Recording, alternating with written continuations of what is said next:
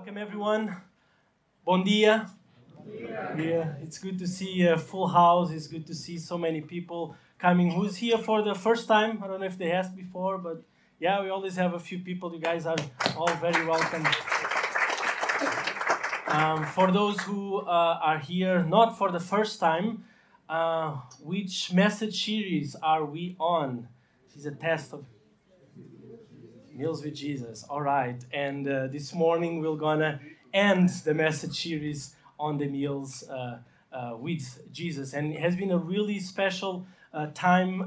We've been focusing on moments in the Gospels where Jesus chose to be at the meal, at a table, with the common people to explain theology. Jesus chose a common moment to open up the hearts and the minds of people and talk about the kingdom. And we've been really, we've been exploring that. We could explore many other meals that Jesus had with people. But as of this morning, as we're coming to a close of this message series, of course, we had to focus on also the last meal Jesus had with his disciples before he went to the cross. And for centuries and all around the world, followers of Jesus like us have been partaking this meal that we, in our tradition, we commonly call the communion moment, where we celebrate with those elements. In other traditions, they call the Eucharist. Comes from the Greek and means to give thanks. So it's a moment of worship. It's a moment of praise, where as we look at those symbols, we give praise to God for what they mean. But why was this meal and why is communion so important, and why do we celebrate it so often as followers of Jesus? And we figured and we found it important to talk about it this morning because communion has become such a common thing in our acts of worship and service together. There is also a danger that it might become just a traditional thing we do, just another ritual thing we do. And so it might lose the strength of its meaning in our hearts. And so we want to dive again into that episode. We want to talk about it again because that meal, communion, is an invitation to life. It's an invitation to our life as a church, as individuals, and we want to maybe this morning bring new insights if you haven't heard about it, or if you know what the bread is all about or the wine is all about, but to bring that refreshment and to bring strength to those teaching on us. Because this was something that Jesus asked us to celebrate for the rest of our lives. There's few things that Jesus was so clear and so intentional to say, please remember this, please celebrate it, and this was one of them. So let's dive into it, shall we? Right? Okay, I just need to drink water. All right. As always, before we actually sit at the table with Jesus, we need to be well contextualized, well grounded on what was happening in that moment in order for us to understand the importance, the significance of that moment. And so all the Gospels, all four of them, give us an account of that meal, but they always give us a detailed account of what was happening the week previous to that meal.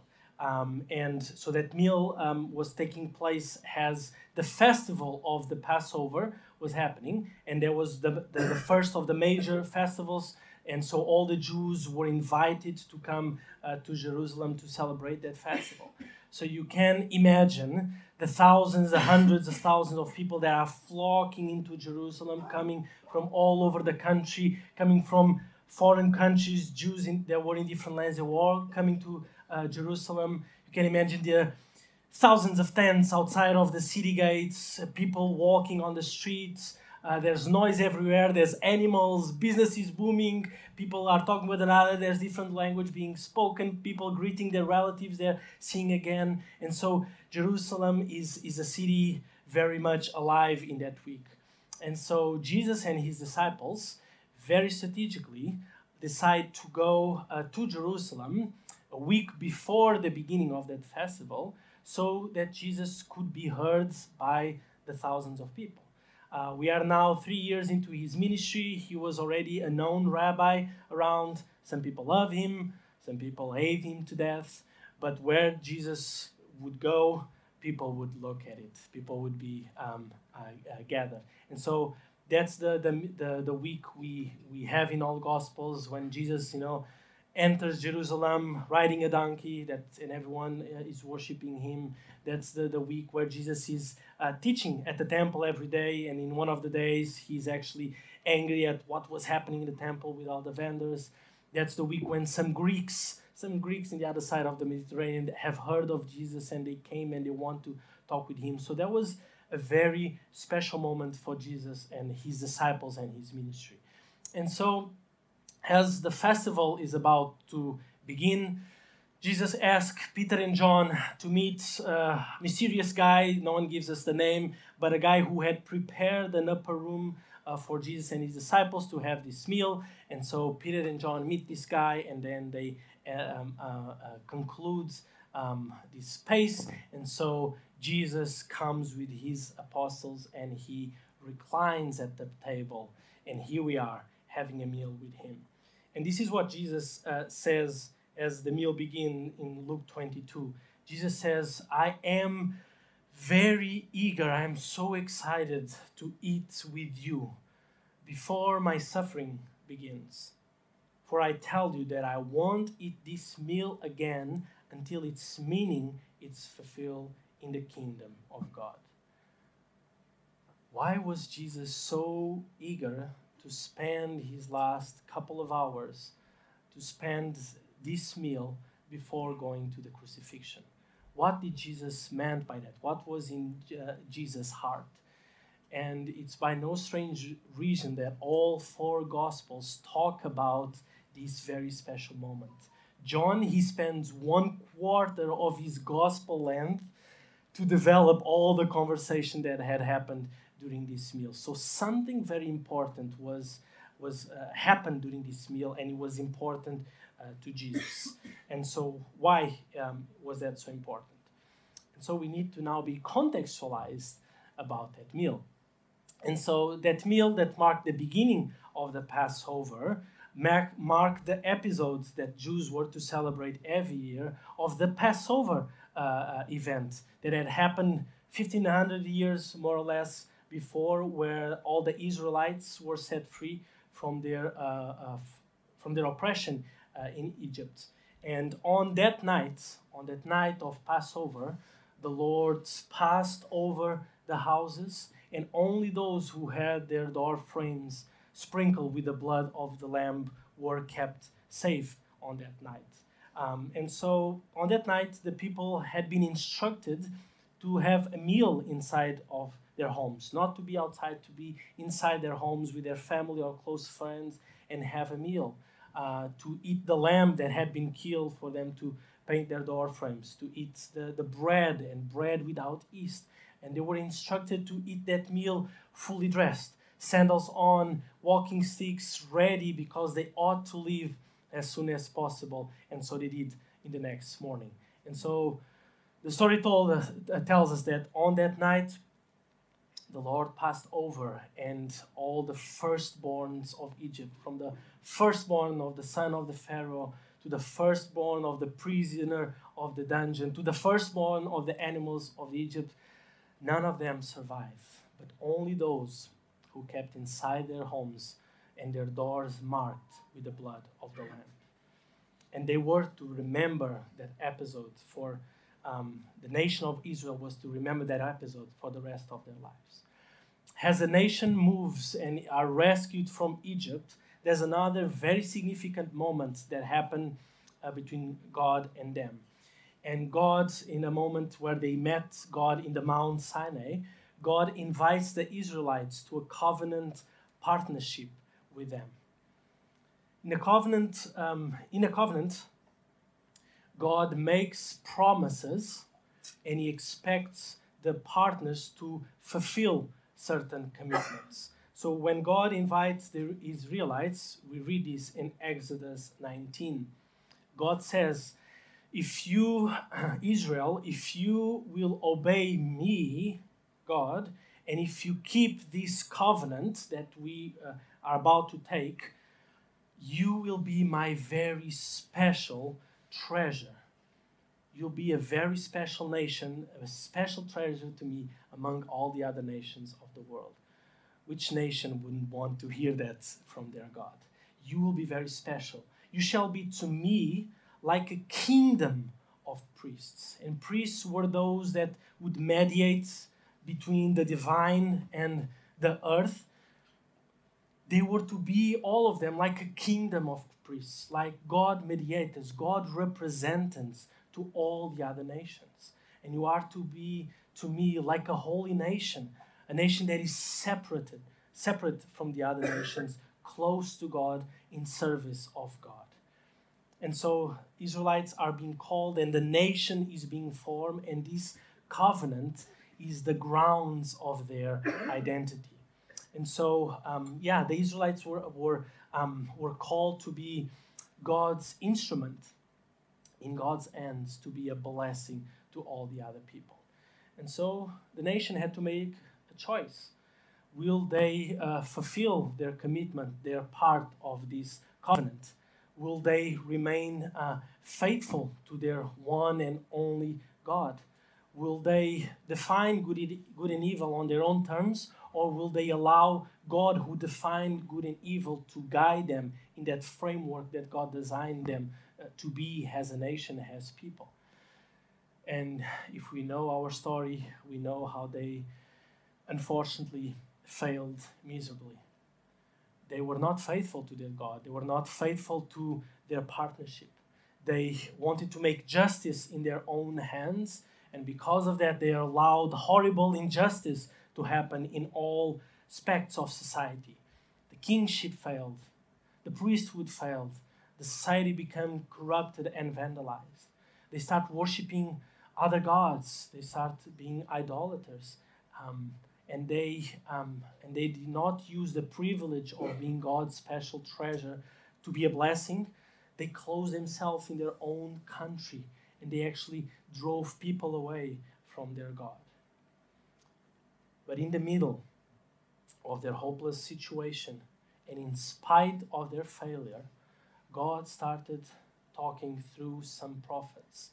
And God says that there will be one day when this partnership and this covenant would be renewed, would be made new.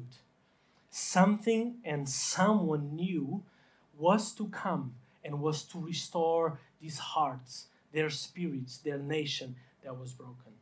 And so this is what we read in Jeremiah 31. Do you have the mic with you? Can you read for me, Dina, please? Jeremiah 31. Jeremiah 31. The day is coming, says the Lord, when I will make a new covenant with the people of Israel and Judah. This covenant will not be like the one I made with their ancestors when I took them by the hand and brought them out of the land of Egypt.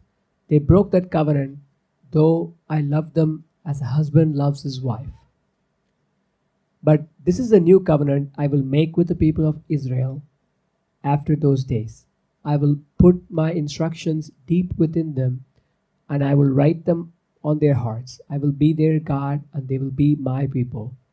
And I will forgive their wickedness, and I will never again remember their sins. They broke that covenant, even though I loved them as a husband loved their wife.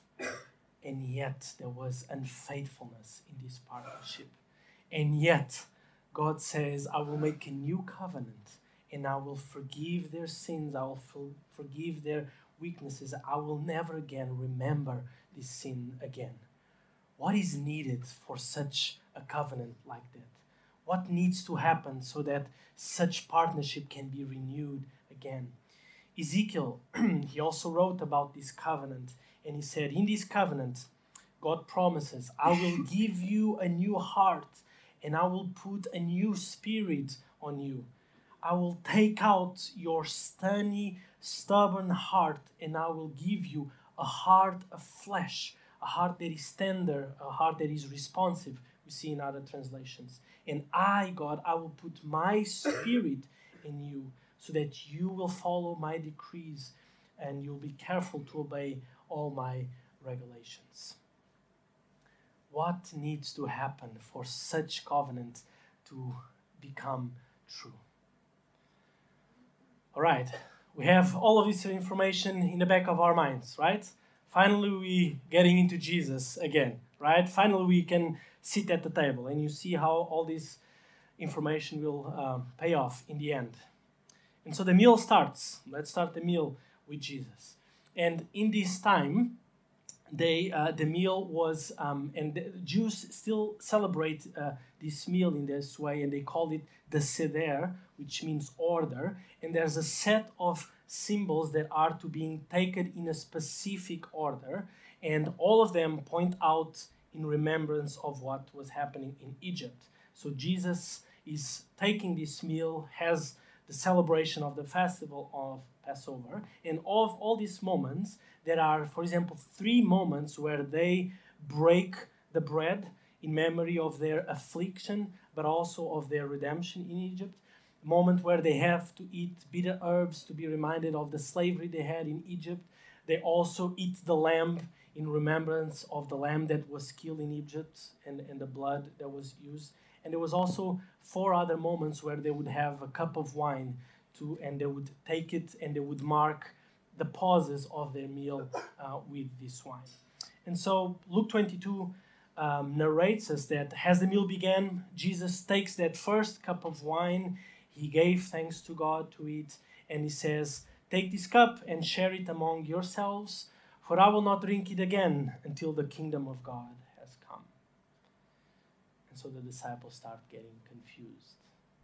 What does Jesus mean by that kingdom of God? He already had mentioned this before. He was eager until this meal is fulfilled again in my kingdom. Why is he mentioning this again? What kind of meal are we on? Is this the Passover or what? And here Jesus just warming them up, and Jesus is starting making these kind of connections between the symbols of the past and future realities. But the meal goes on, and in the last of the symbolic bread moments, Luke tells us that Jesus took a piece of bread, he gave thanks to God, he broke that bread in pieces, distributed to the disciples, and then Jesus said, and we have it, verse 19, "This bread is my body, which is given to you. Do this to remember me." Put yourself in the disciples' shoes. Now that's strange. This bread was supposed to celebrate that redemption, that provision that the Israelites had experienced from God in Egypt. And now Jesus is talking that this bread is actually his body. They heard a complete different meaning of what they were expecting. Jesus did not tell them what the bread was meant to be, as they've always heard all of those years. But now Jesus is saying, "This bread is my own body." No one has ever said something like this before. And Jesus is taking this ancient symbol and he's transforming it in a surprising new way. And bread was their staple food. Bread was sustenance and life. Bread was the basis of all their meals.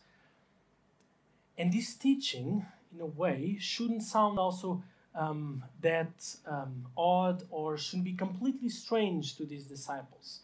Because in a previous episode, Jesus had declared to be the bread of life.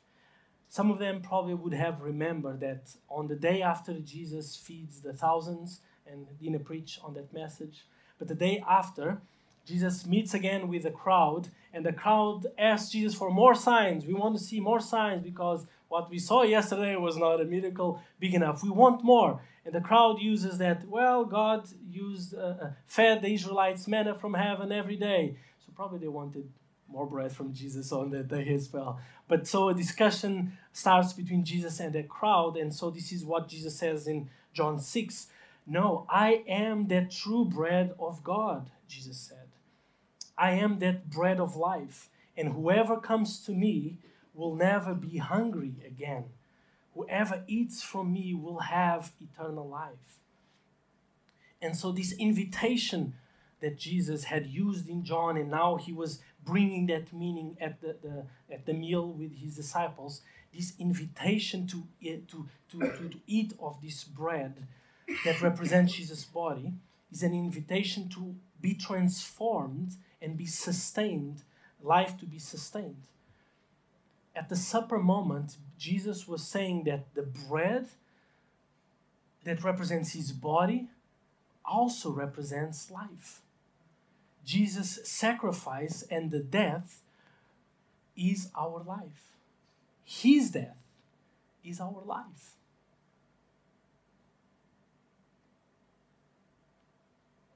If the meal wasn't mysterious and weird in so many ways by now, things were about to become a bit more odd.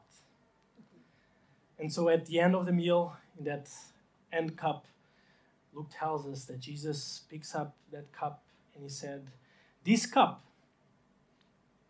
is a new covenant between God and his people.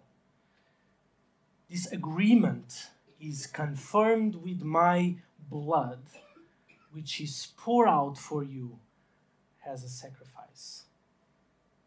Okay, now imagine really the disciples' faces. What was going on this night? Did Jesus had too much wine? I mean, this was by the end of the meal. I don't know. Why is Jesus talking now about his own sacrifice? Why is Jesus talking that this wine represents his blood and his sacrifice before others? What does this all means about? Jesus is he's just bringing the party down, isn't he? What's happening here? In the new covenant? What is Jesus talking about, the new covenant? This doesn't make sense. We were supposed to be celebrating what happened in Egypt, our victory over Egypt, and Jesus is talking about a sacrifice and his sufferings. And what so? The disciples were clearly very confused. But again, the symbol of blood was something that was very important for the Jews as well. And maybe some connection could have started to be made in their minds. Back in the Old Testament, back in the previous covenant, the whole complex sacrificial system that they had would require that an animal would be killed, and the blood of the animal was to be brought before God in the altar and sprinkled there and so on. They believed, and it says in Leviticus 17, that the life of a creature is in its blood. The blood represents the life of a creature. So, for example, in the Day of Atonement, when the high priest goes to the Holy of Holies and he presents that blood and sprinkles that blood in the Ark of the Covenant, what's happening there is the symbolic moment where the life of the animal is substituting the life of the people of Israel being presented before God. So the body of an animal was dead weight that carried the sins and was left out, but the life of the animal, representing the life of the people, was being brought before God. And again, in that conversation in John 6, when Jesus says he was the bread of life, Jesus also had gone forward, and he also had some bloody things to say.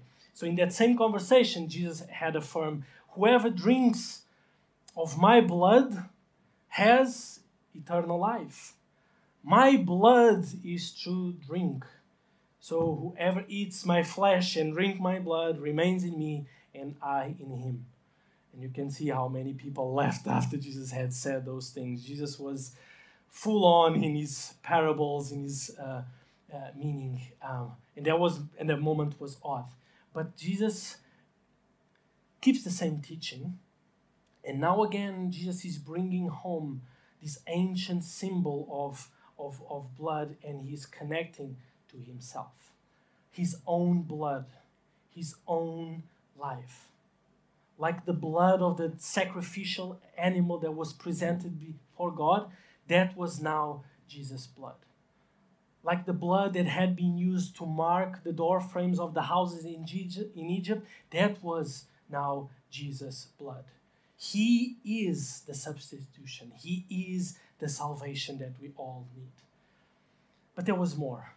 Jesus talks about a new covenant between God and his people. That new covenant that had been promised through Ezekiel and Jeremiah. That new promise, the new covenant was now being inaugurated by Jesus. And that new covenant, do you know what required? Not a blood of an animal anymore, but it required another sacrifice. The sacrifice of Jesus himself. God so loved the world that despite people's rejection of him, despite people's willing to break their partnership, God still gave himself in a costly demonstration of love to renew, to make new, to restore what was more precious to God. A relationship with his creation. This new covenant is a covenant of life. And this new covenant is now eternal. It's forever. And this new covenant is sprinkled with the blood of Jesus Christ himself. Little did the disciples know that they were about to experience a moment in story like no other. And this meal was just a warm-up, was just an explanation, was just an introduction, because from that hour onward, everything would break loose. And so if this meal was a complete odd moment for these disciples, but a glorious moment in human history, now we have the opportunity. Now we have the open doors to knowledge of what it all means. And what an awesome thing to realize that Passover and Jesus, they are fully connected with each other. They are not two separate things. Jesus is the fulfillment of that Passover. Remember when John the Baptist, who saw Jesus, and he says, "Behold, this is the Lamb of God that takes away the sins of the world." I'm sure John the Baptist had the Passover on his mind. And Paul later, he declared, this Christ, he has become our Passover lamb. He is the sacrifice that we all needed. No one before could make this bridge. No one before could have renewed this covenant. Everyone failed, but God himself came and he gave himself up so that a new eternal covenant could be made between all people. And so this moment of communion, this meal, it's of extreme significance. This meal, this moment, these symbols should anchor our faith. Communion anchors us in the past work of God, and communion stabilizes today in the present love of God as we remember and as we celebrate. But communion also focuses us to a future glory of God. And what an honor it is to share this table, right? So I'm coming to a close, and I want to get very practical now.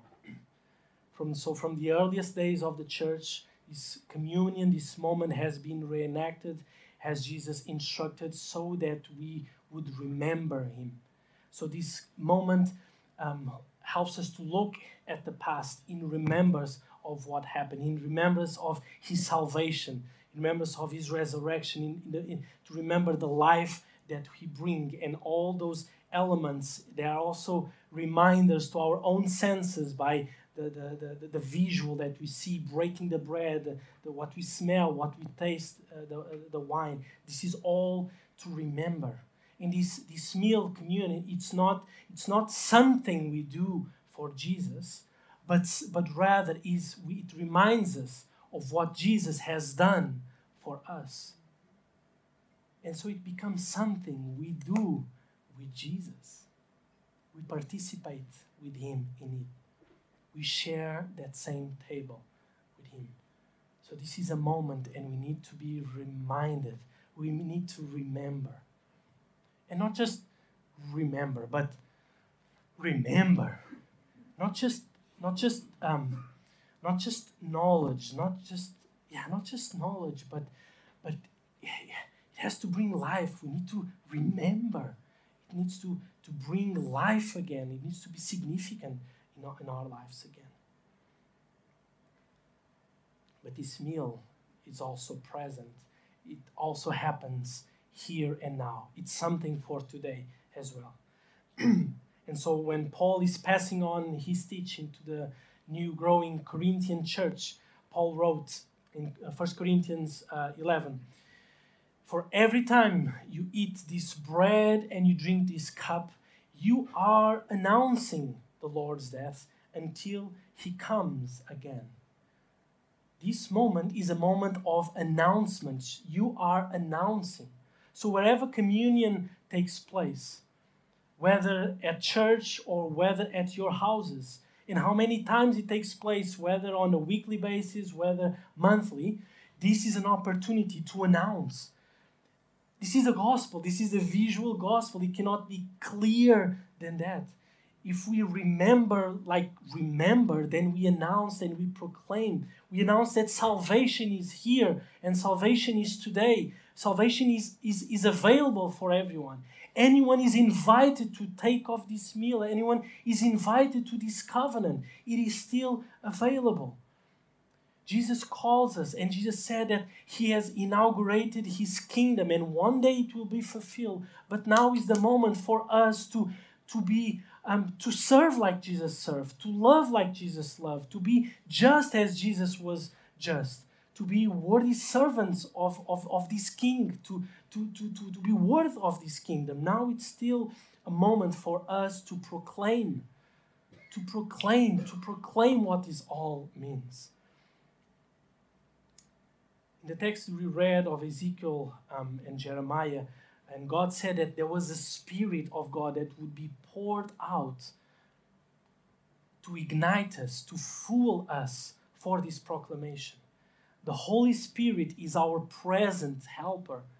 The Holy Spirit is Christ's presence in us so we can proclaim. And that should renew our minds, that should refresh us daily so that we overflow to everyone who's around us.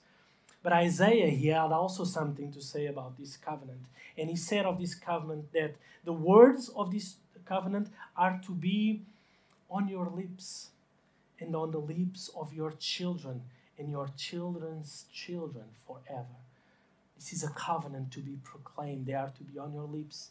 They are to be taught to the next generations and the generation follow after that. And for at least 2,000 years, this covenant has been proclaimed, and the majority of us, I believe, are all here because of the way someone was a faithful partner of this covenant and proclaimed it to you. So in the same way that the Israelites were called to be instruments in God's hands, to be a blessing to the broken world, to the other nations, we are also called to be instruments in God's hands here and now. And last but not least, this communion, this moment also drives us to a future. We celebrate not just the beauty of the past, we proclaim not just the love that is available in the present, but this moment also helps us to look forward with hope to the future. And again, the instruction that Paul is given to the Corinthians, for every time you eat of this bread and you drink of this cup, you are announcing the Lord's death until he comes again. You are announcing until he comes again. There's a moment where Christ will come again. There's a moment where this kingdom, where the salvation work will finally be completed. There was a moment where all will be brought before Christ and all will be finally clear and resolve. And so the meal that Christ has prepared and has asked us to remember, it's not the last meal. There will still be another meal in the kingdom of heaven that Christ has prepared for us. And he will bring to that meal all of those who were faithful, all of those who kept that covenant, and will jointly glad this eternal life-giving meal moment with him. And so this is what we read in Revelation 19. So as the people gather, and John, when he writes, says it was like a crowd, and the sound was like a roar of mighty oceans and the crash of loud thunder. This was a big crowd of the faithful ones that are coming to this meal in heavens, and everyone says, "Praise the Lord. For the Lord our God, the Almighty, he reigns. So let us be glad, let us rejoice, and let us give honor to him. For the time has come for the wedding feast of the Lamb, and his bride has prepared herself." Church, the bride of Christ. This bride remained faithful to the covenant. And now this bride is coming to this wedding feast with Christ, the Lamb of God. And oh, this bride, she has been given the finest of pure white linen to wear, for the fine linen represents the good deeds of God's holy people. And so the angel said to me, "Write this, and blessed are those who are invited to the wedding feast of the Lamb." This bride is presented as a faithful one, as a one who has embraced this covenant, embraced the help of the Holy Spirit, embraced trials, embraced circumstances, and a bride who has proclaimed the love of Christ to others. And now this bride is like a mighty roar, like a sound of the crash of the waves of the ocean. It's so many people who are coming to celebrate with God. So the meal also serves us as a taste of what is to come, a taste of true life. So as we practice communion, as we practice this covenant moment, may it stir within us hope. May it stir true hope in our hearts that one day there's yet another meal to be celebrated face to face with our Creator. May we be thankful for what he is and for what he has done for us.